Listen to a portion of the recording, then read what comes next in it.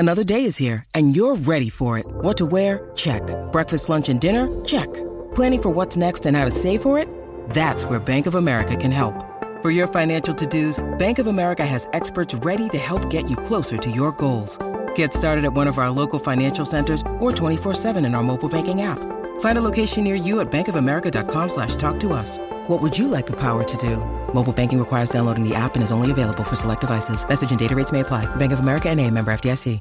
If you've got a thirst for knowledge that never quits, Brightside Podcasts are just what you need. Whether you're into recent discoveries, space exploration, true stories, or useful tips for self-improvement, psychology, gadgets, or just your day-to-day routine, there's something for everyone.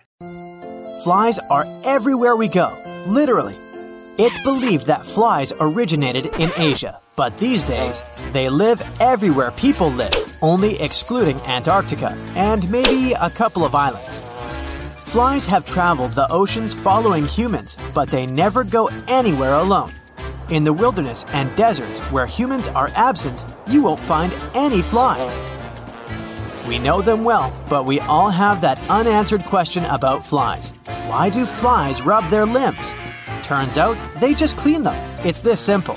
A fly has hair all over its body. The hairs on the limbs serve as detectors for flying, finding food, and doing whatever else the fly business is. They have to keep their limbs clean at all times. So, they just rub them every time they get a chance. Their limbs are sensitive, and they serve more than one purpose.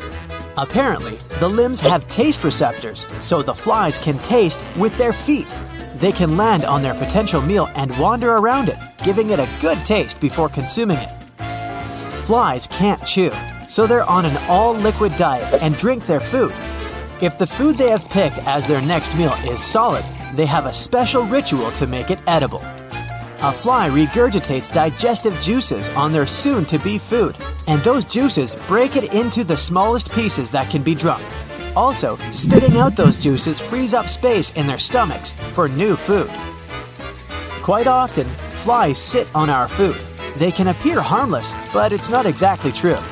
First, remember that they spill out those juices onto your food, which is already gross enough. But there's more. You have to keep in mind that flies land everywhere, and it's not always flowers, but all the gross stuff as well. And flies especially like that said gross stuff, like rotting foods, dumpsters, and even worse. So, their limbs collect all the germs and microbes from those places. When a fly lands on your food, it transfers those germs to your meal. Some of the microbes they transfer can even cause diseases like cholera and typhoid. There was even an experiment once made to demonstrate how it works.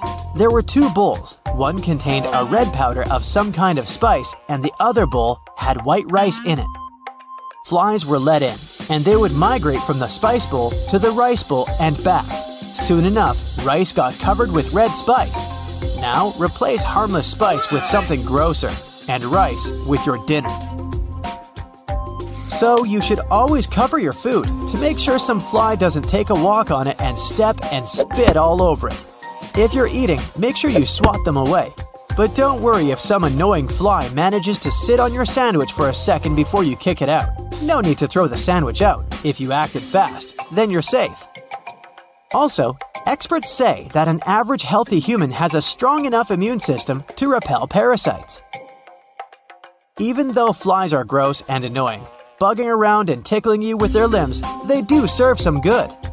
They're responsible for pollinating flowers. They collect nectar from them, which gets stuck to their hair on their bodies, and then they pollinate the next flower when landing on it. Also, if flies didn't exist, our planet would be even dirtier. Flies recycle some of the human waste. Flies are also an important part of the ecosystem since they're food for birds, spiders, lizards, frogs, and many more. Without flies, they'd all go extinct. Apart from flies having the superpower of tasting with their feet, there are other interesting facts about them too. They can walk on both horizontal and vertical surfaces, and even upside down. They can do it because each one of a fly's feet has two pads with tiny hair. and those hairs produce a glue-like substance that allows flies to have an excellent grip. Flies have unique eyes, which have a large complex of 3,000 to 6,000 simpler eyes within each of the 2 compound eyes. A fly's eyes don't move, but its vision is nearly 360 degrees. They can see behind their back, so wherever you are, a fly definitely sees you, and every other danger with one or a few of their thousands of monitors. In addition to the 2 compound eyes, flies also have 3 simple eyes located on their foreheads, which serve as a compass and allow a fly to navigate. They also have an amazing reaction time. Ever wondered why it's so hard to swat a fly? Well, to a fly, we're sloths. That's because they see things in slow motion compared to us. Species have different perceptions of speed. The speed we see will be twice faster for a turtle, and it will be 4 times slower for a fly. Turn a video on at 0.25 times speed and imagine someone approaching you with this speed. Well, that's how a fly sees you. So yes, it has enough time to escape. A fly has just 1 set of wings. But in addition to their pair of wings, they also have so-called halters, which allow them to take off fast. Millions of years ago, halters were serving as a second pair of wings. Now they help to take off and also to balance the air. If a fly loses one of the halters, it'll start flying in circles. And if both of them go missing, it won't be able to fly anymore at all. Also, even though their wings beat up to 1,000 times per minute, they're also very slow flyers, only reaching the speed of 4.5 miles per hour. If a fly lives in an urban area with enough people and garbage around, it doesn't fly far away from the place of residence, only having a territory of a bit over 3,200 feet. Rural flies are far more explorative, and they can fly away up to 7 miles at a time. A fly doesn't live long.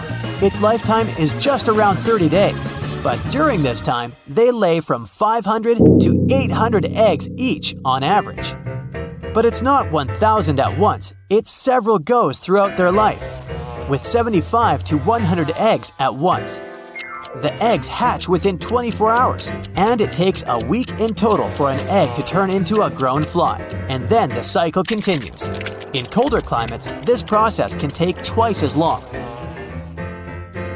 A timberfly is the biggest fly species, which lives in Central and South America. They can grow up to 3.15 inches. Also, flies have beds, or more like their favorite spot to stay and sleep.